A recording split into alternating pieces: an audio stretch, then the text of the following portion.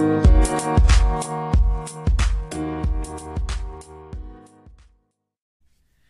guys, welcome to another edition of the Inside Scoop. My name is Neil Crawford and I'm your host and also the founder of Anytime Soccer Training.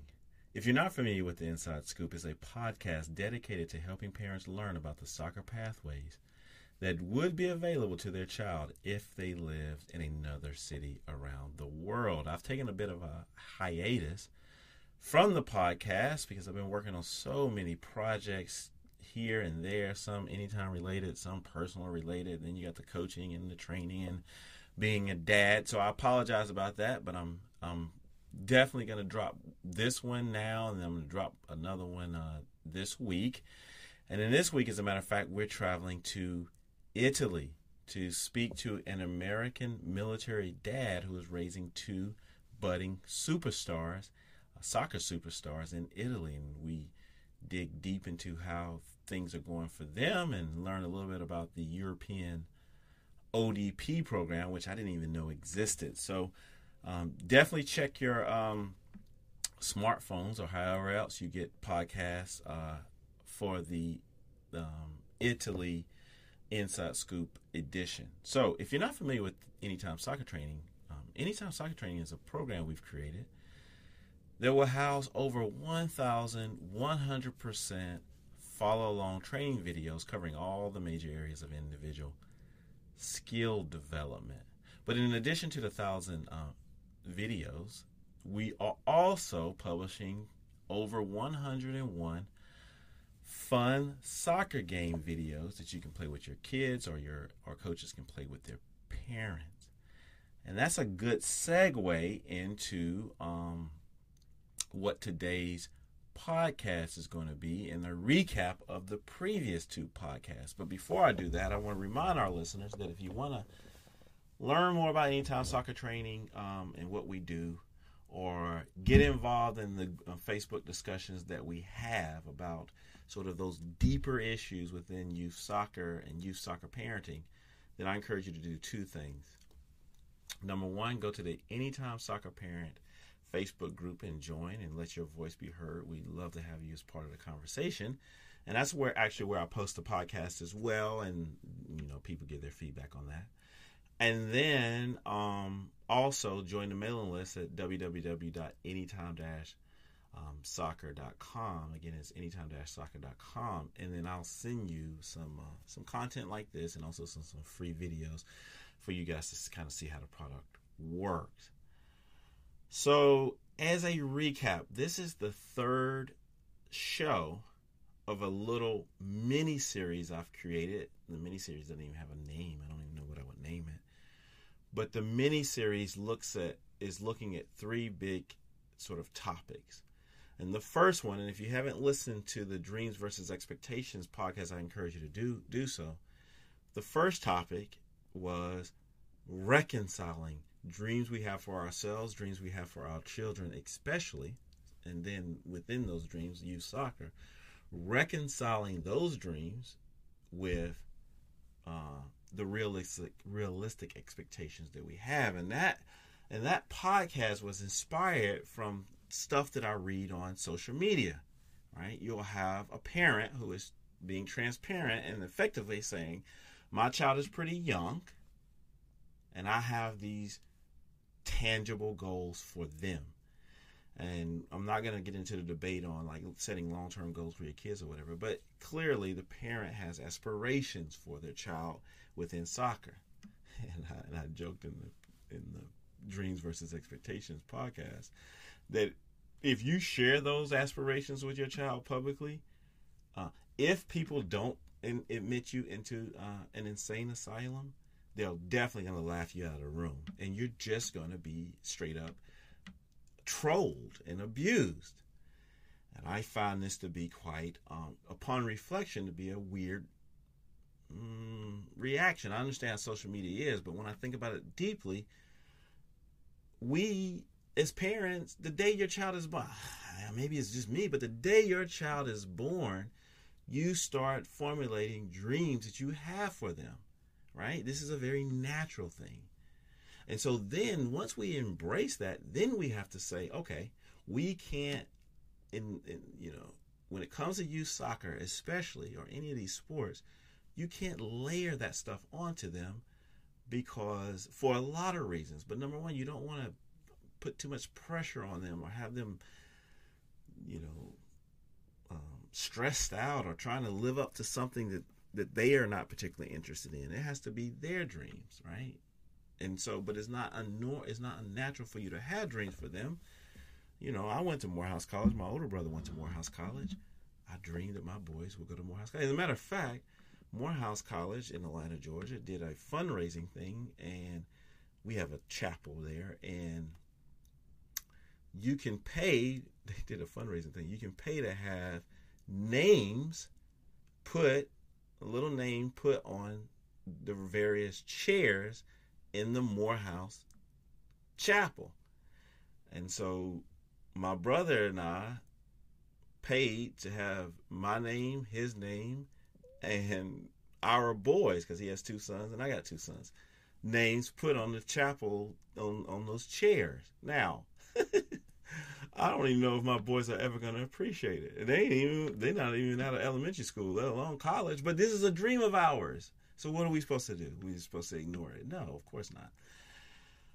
But, when that time comes for them to make the decision on where they want to go to school, or however it works out, or not go to school, that is not going to be the time where I go and say, my dream was for you to go to Morehouse, and now you're letting me down or something. I may tell them I'm only going to pay for Morehouse, but that's more of a joke.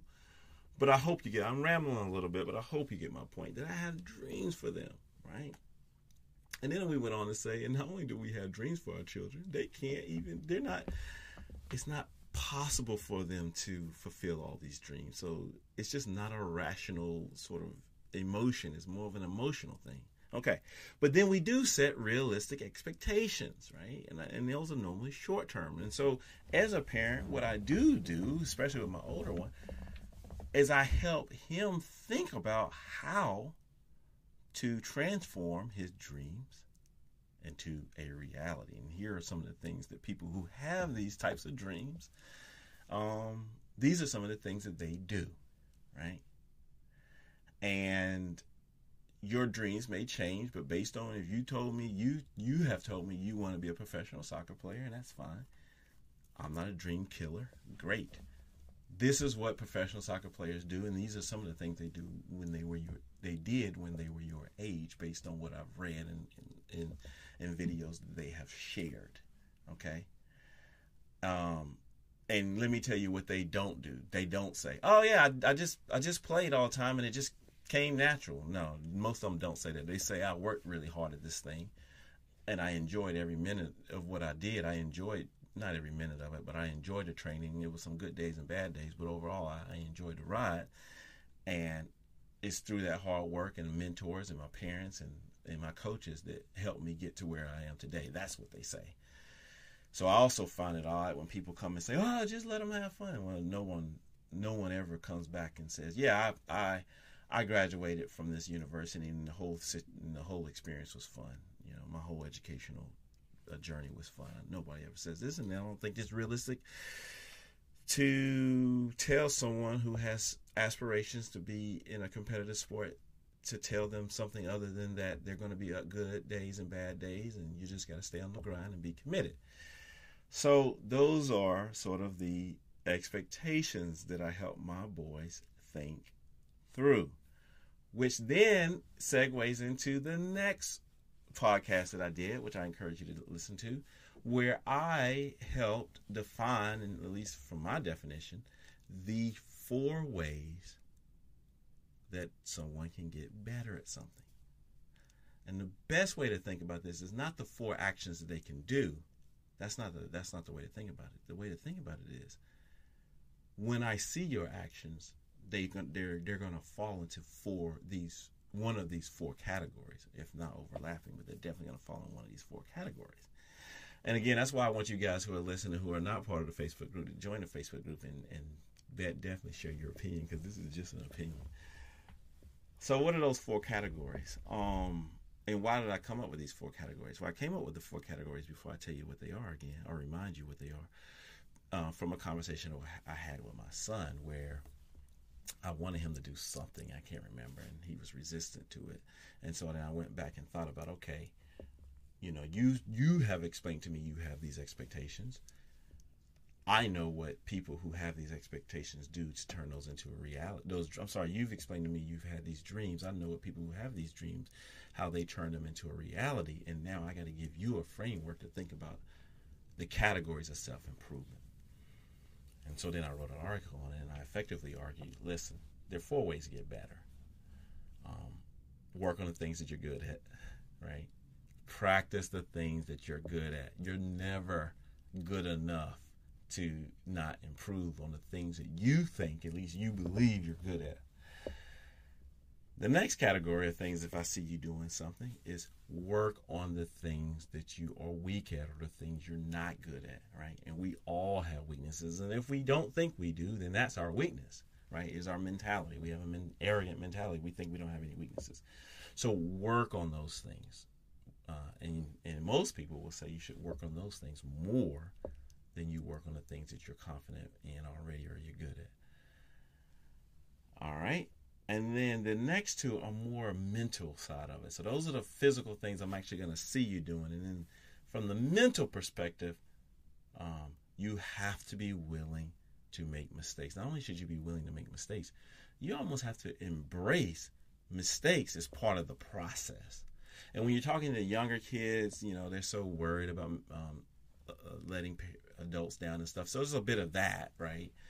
And so you're just slowly chipping away at that so that you can produce someone or nurture someone who becomes autonomous and confident that you're going to make mistakes. And this is just part of life. And if you don't want to make mistakes, if this is something you don't want to do, then competitive sports is definitely not for you, because you will make mistakes. You have to make mistakes. That's the only way that's one of the ways that you're going to get better, right? If you can do everything that the coach asks you to do on day 1, then why are we even practicing? And so that's the 3rd way. And then the 4th thing the 4th category is, but when you make a mistake, especially in the way that you think, you have to be willing to quickly, and I say this very specific word, quickly and eagerly course correct, right? So someone, a coach, a parent, a mentor, a friend, an expert comes to you and says, I see what you're doing. You should consider changing that because it's a mistake and you should do it this way.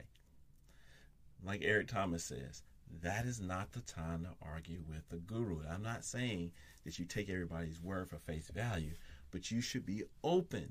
If you're in the business of self-improvement and someone comes to you and says, here's something you should consider, I'm not talking about these little random Facebook arguments. I'm talking about people you trust, people you know, people who are familiar with your situation, who are observing your situation or observing your actions.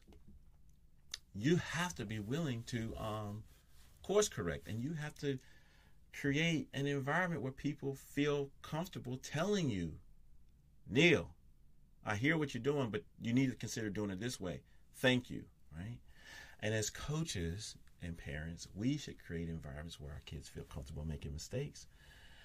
And we should create environments, especially if we're in a leadership role, where anyone can point out areas that we can improve. I've been around the block a while. I've worked in so many different industries.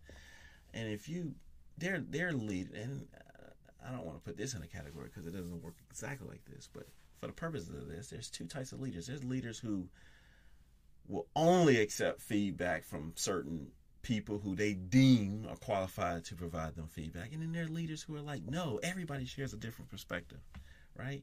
And even if I'm hearing someone's wrong perspective, if I'm hearing the wrong opinion from a lot of people, that lets me know that I got a communication issue and I need to go back and clarify the situation. So that's the kind of leader I think you want to be.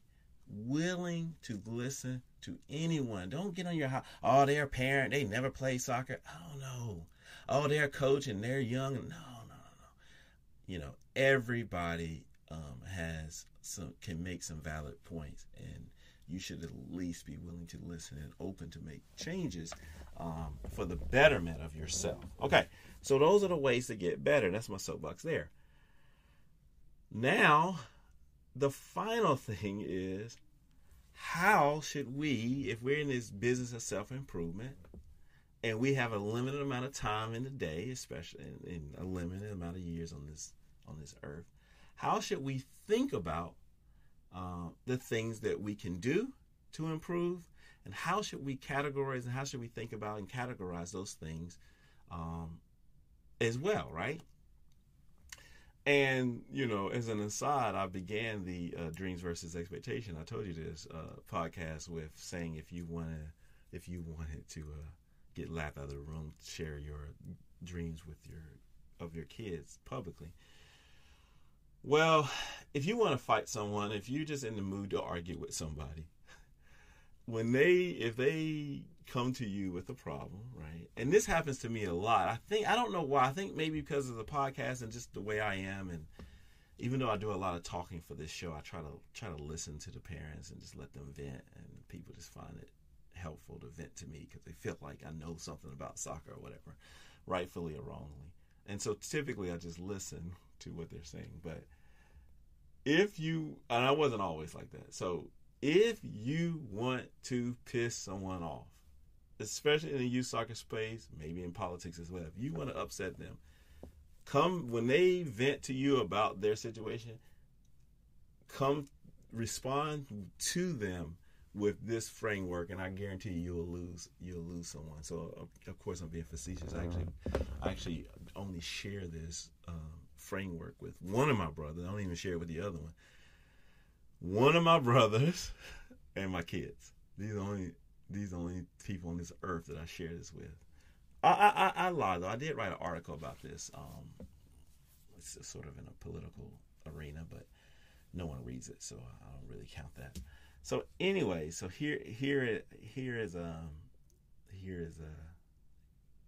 here's how I think about these types of things that you can do or things that impact you. So first of all, there's two big, I guess, buckets, right? There's things that happen to you and things that you can do, right? And those big buckets, they effectively fall into three big categories. So let's start there. There are three big categories, right? And these three big categories, again, relate to, and I hope I don't lose you guys. This is actually kind of hard to explain. But these three big categories relate to your ability to meet the expectations. So we've established what I should see you doing, what categories I should see you doing. You should be working on things you're weak in, working on things you're good at, making mistakes and course correcting. And then the way you should think about, I got 24 hours. Where am I going to focus my time to get the biggest bang for my buck? You should think about them in these categories that I'm going to lay out. So first I'm going to lay out the categories, and then we'll dig a little deeper. So the first category is the things that you have complete control over. So if we layer over the things you have control over to the other four things of ways that you can improve, hopefully you can start picturing that I have control over certain areas of working on my strengths, right? So that's things you control over is one big bucket. And then another big bucket is things you have no control over. It's nothing, no matter what you do individually, it's just not going to move the needle on these things. So an example on a secular sense, not soccer, would be national politics. Of course, everybody can vote, and I'm not diminishing that. But in general, the national political debate, you probably don't have a lot of control over it on a day-to-day basis, right? So that might be an example. In the soccer context, it may be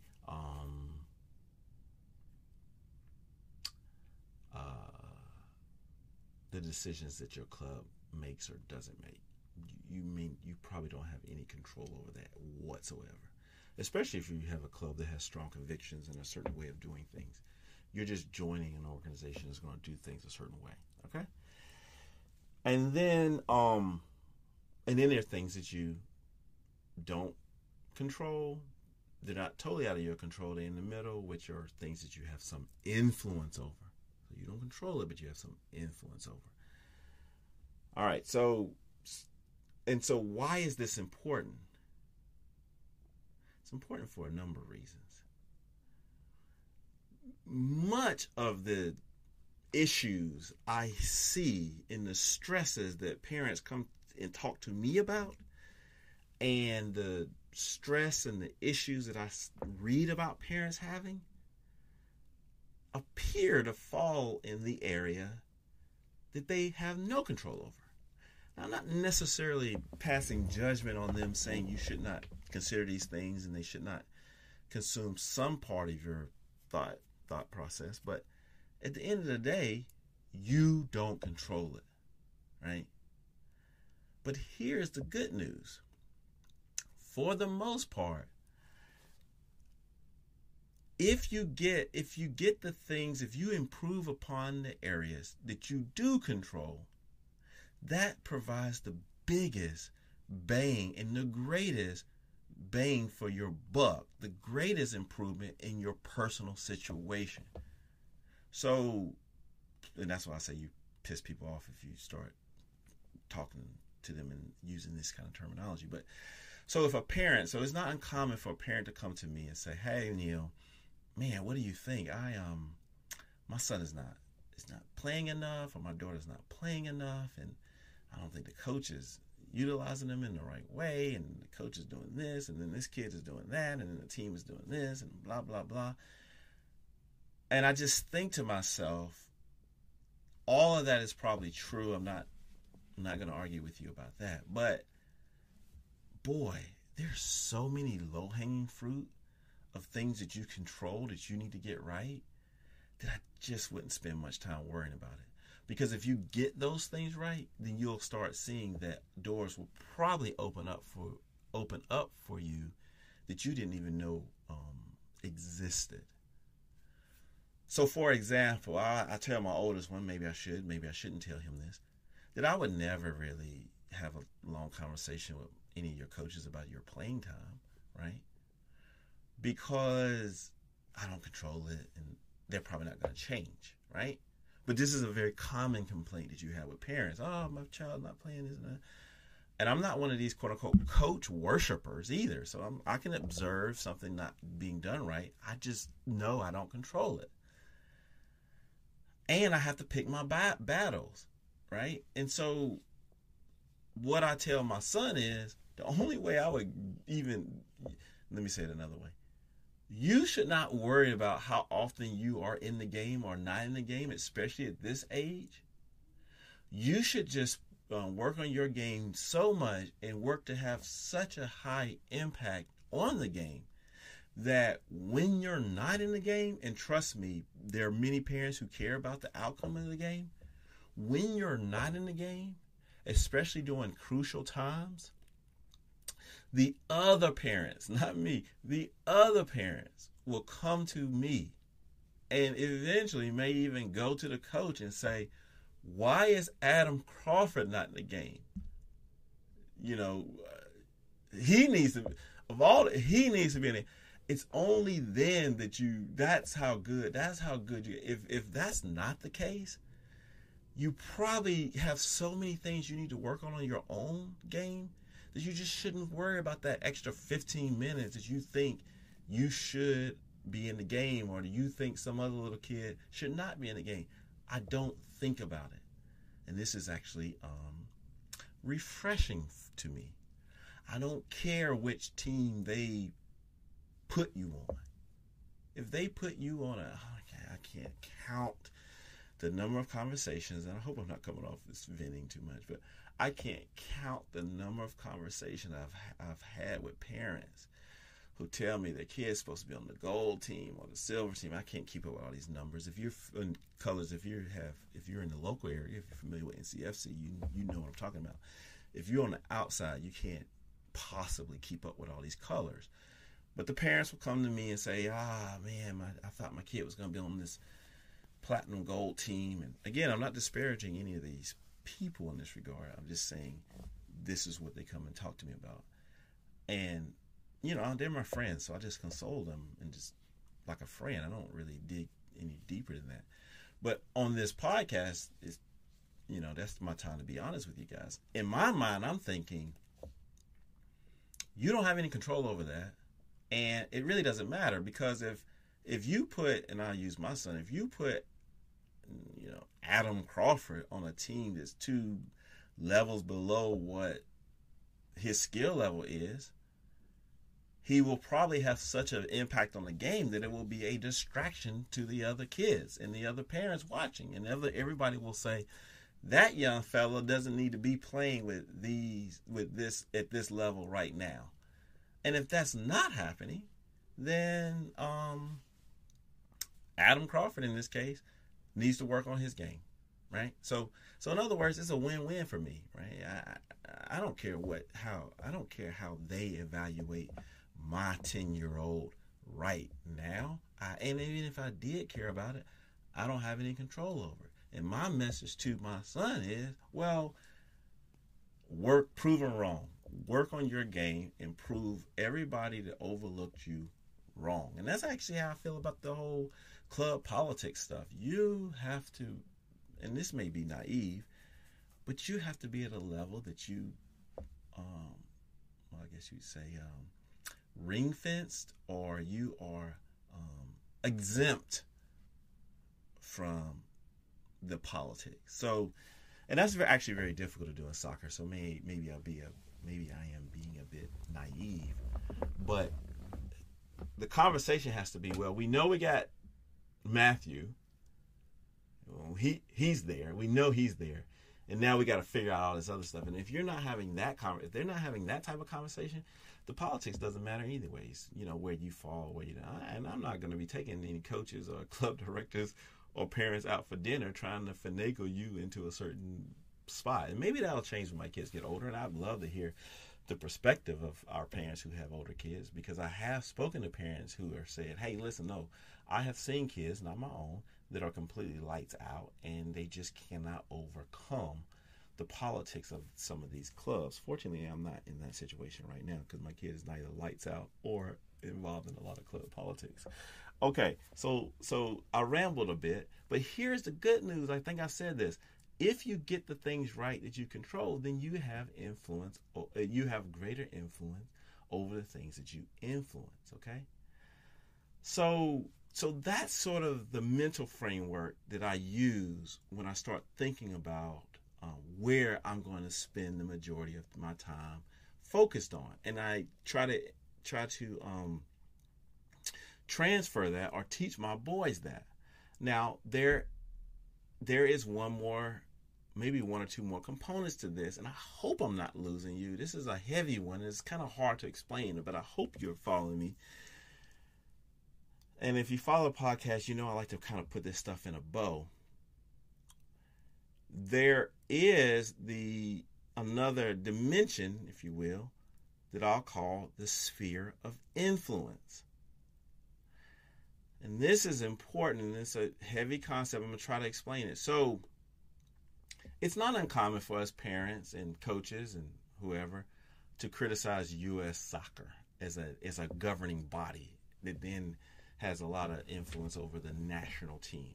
In U.S. soccer in general, U.S. soccer's in general national perspective, the whole apparatus of U.S. soccer inability to produce elite level talent in proportion to our number of soccer participants. It's not uncommon to hear criticisms about that.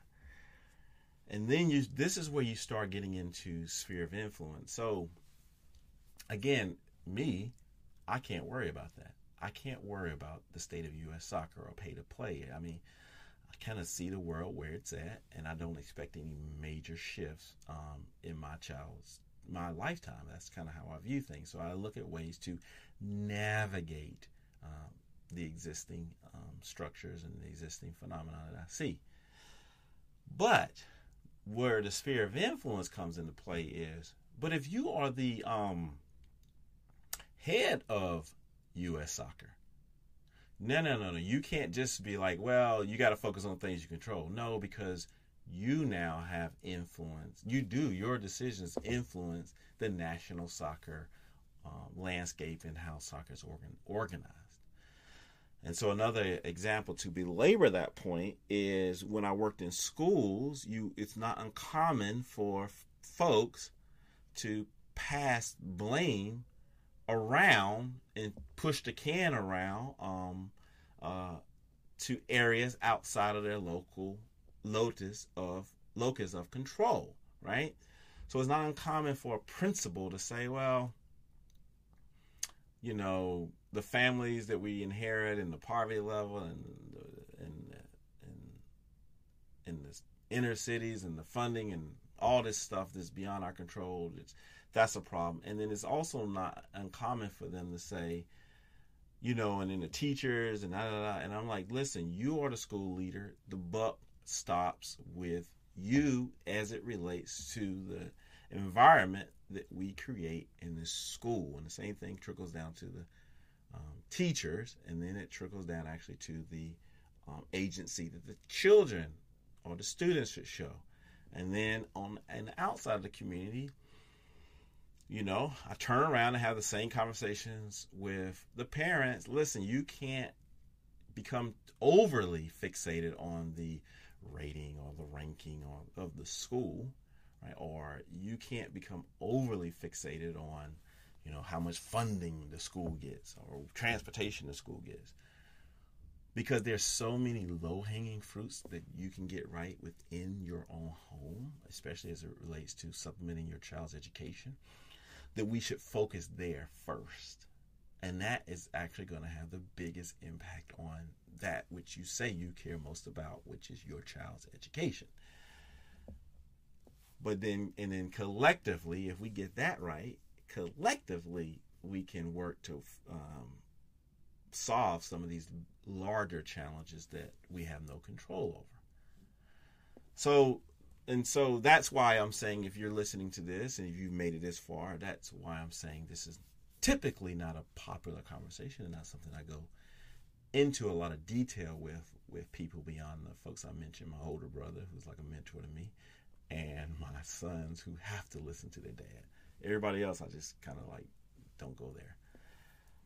So now the question becomes, well, what in the heck does, things you control, things you don't control, and things you have influence over, how does that relate to youth soccer? Well, I talked about that a little bit with parents, right? And the things that I see them becoming what I appear to consider to be overly fixated on. But now let's talk about it in terms of something that of debate that I've been having recently with folks, and it's friendly banter, but on social media, and a perspective that I share that I know they don't quite understand because I haven't really explained it, and it's so unique that they just would not even have. It's not even something they would even consider. So now we have to take a step back. If you've been following this podcast, you know that I am a self-proclaimed parent trainer. And a parent trainer believes in the power of deliberate practice, right? They believe if you work on something, you will get better. And then they also believe that a lot of the stuff we're doing in terms of soccer, right? We're just using timeless principles that have been proven over and over again. We're just applying them to youth soccer, okay? And that's important to understand when we get into this debate that I'm going to share with you, which is the classic debate of opposed versus unopposed soccer training.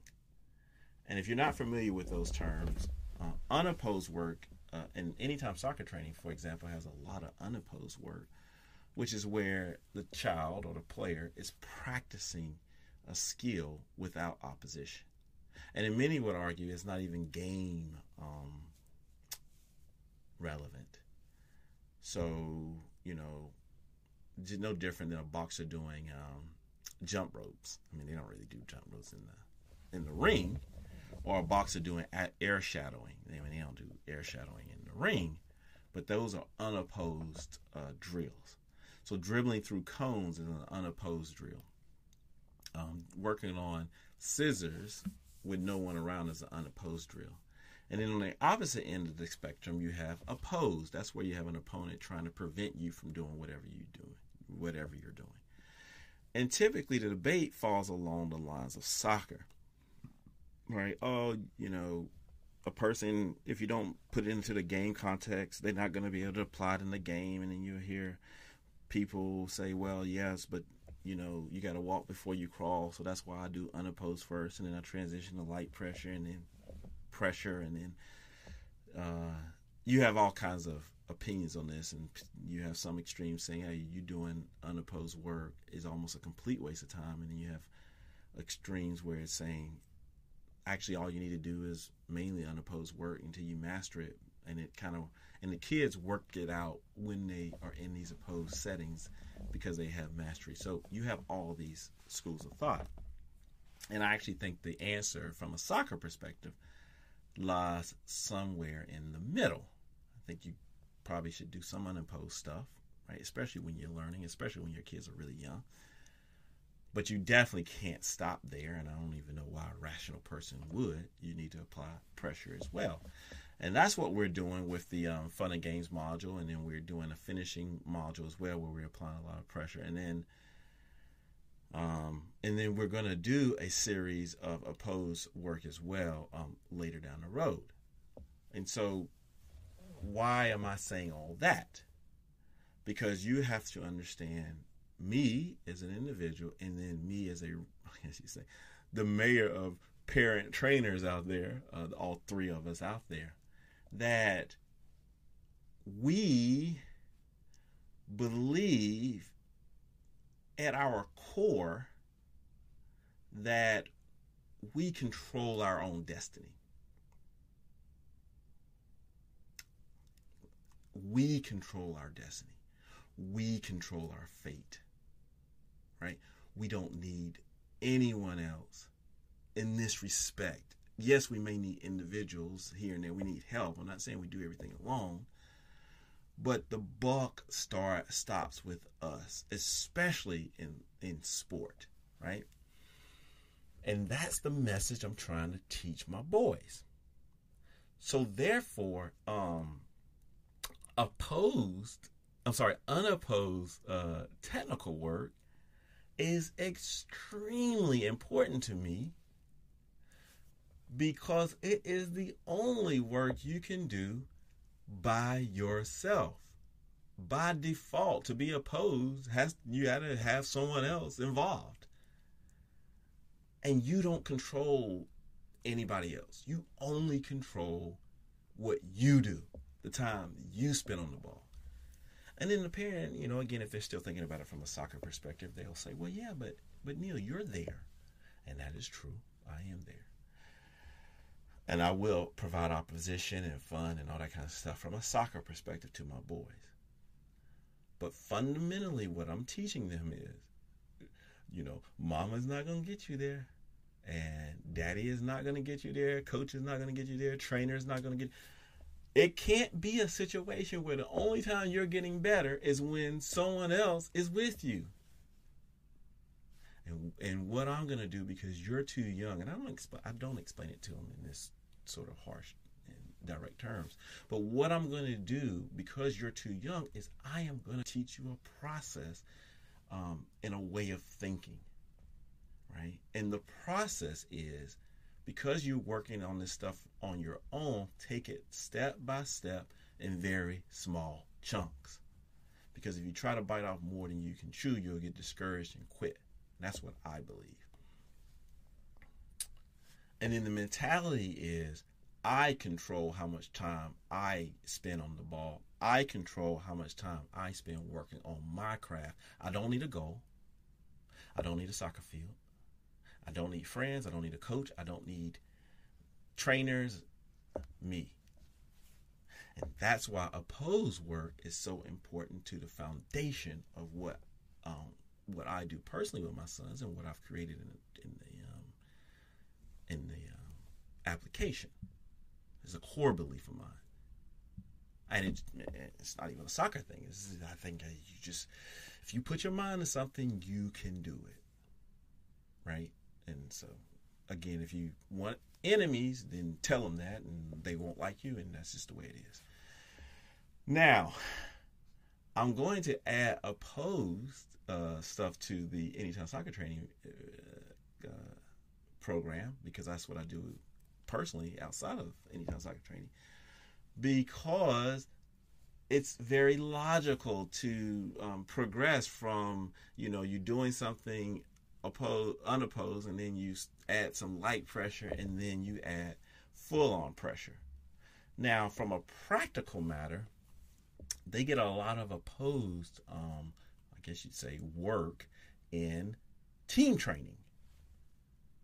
And then in the free play environment. As a matter of fact, it's 9 o'clock a.m. now on a Saturday morning. I'm going to take them to a free play, not a free play, but kind of a free play futsal thing. And they're going to get a lot of opposed work there. And my older one was joking with me, saying he's going to try to do two things. He's going to try to do a rainbow flick score, because I showed him some kid on my Facebook group who did it, and I was like, wow, that was amazing.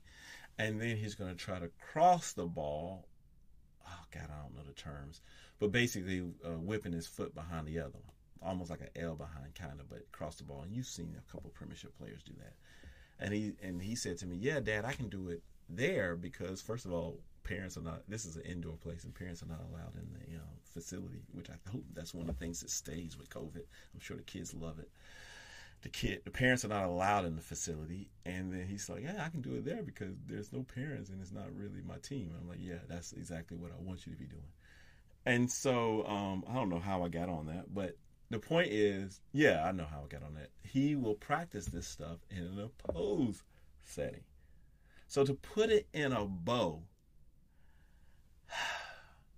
I'm not going to win any soccer arguments because I got my soccer license on Facebook and Google. I don't want to even engage too much into any soccer arguments. I will point out for the parent trainer some tips that I have observed that seem to be ignored by the broader soccer community, and I will hopefully share some tips to help you work with your child without driving them completely crazy. The argument that I want to win is the life one, right? So I don't want my sons growing up thinking, I don't ever want them ever coming to me saying, I did not do this because I didn't have this. Nope. Just be straight up. I didn't do this because I did not want to do it, or I chose not to do it. And then we're fine with that. And guess what? Dad is cool because, most people don't want to spend 5 days on the soccer pitch, so that's fine. So I'm rambling a little bit, but that's why opposed technical work is so important to me. So, hey, folks, that kind of concludes this 3-part series. Again, Dreams versus Expectations. I hope you go back and listen to that if you haven't. The 4 ways to get better, please go back and listen to that as well. And then to summarize, the 3 areas of influence, the things you control, things you don't control at all, and the things you influence, and why unopposed technical work is so important to me in that regard. And then to summarize it, I'm not suggesting that you can totally ignore the things that are beyond your control. I am suggesting that you should not become overly fixated on those things. And I'm also suggesting that from my observations and my experiences, it's rare that people come to me and complain about the things they control, right? Sometimes they do, but it's rare. They typically come and complain about the things that they have no control over. And, everybody's situation is different, but I'm imploring you to evaluate whether or not that's where you want to spend your time and energy, and evaluate if that's the vibe that you want to give to your children. So I hope you enjoyed this podcast. I hope that you were able to follow. This is one of the ones I published for public consumption, not to get everything perfect in the actual podcast, because you just can't, but to stimulate conversations on the Facebook group. So join the Anytime Soccer Facebook group, parent Facebook group, and also check out www.anytime-soccer.com to get those free videos. If you're a club or trainer or anyone listening and you want to test out Anytime Soccer training for free, just drop me a message at Neil anytime-soccer.com. Again, it's Neil, Neil, anytime-soccer.com, or give me a DM on the Facebook, and I'll set you up a free account. Why would I do that? Because I know that you'll find it beneficial and you'll want to share it with other folks. Okay, so thanks again for listening to the Inside Scoop. My name is Neil Crawford. Let's get better together.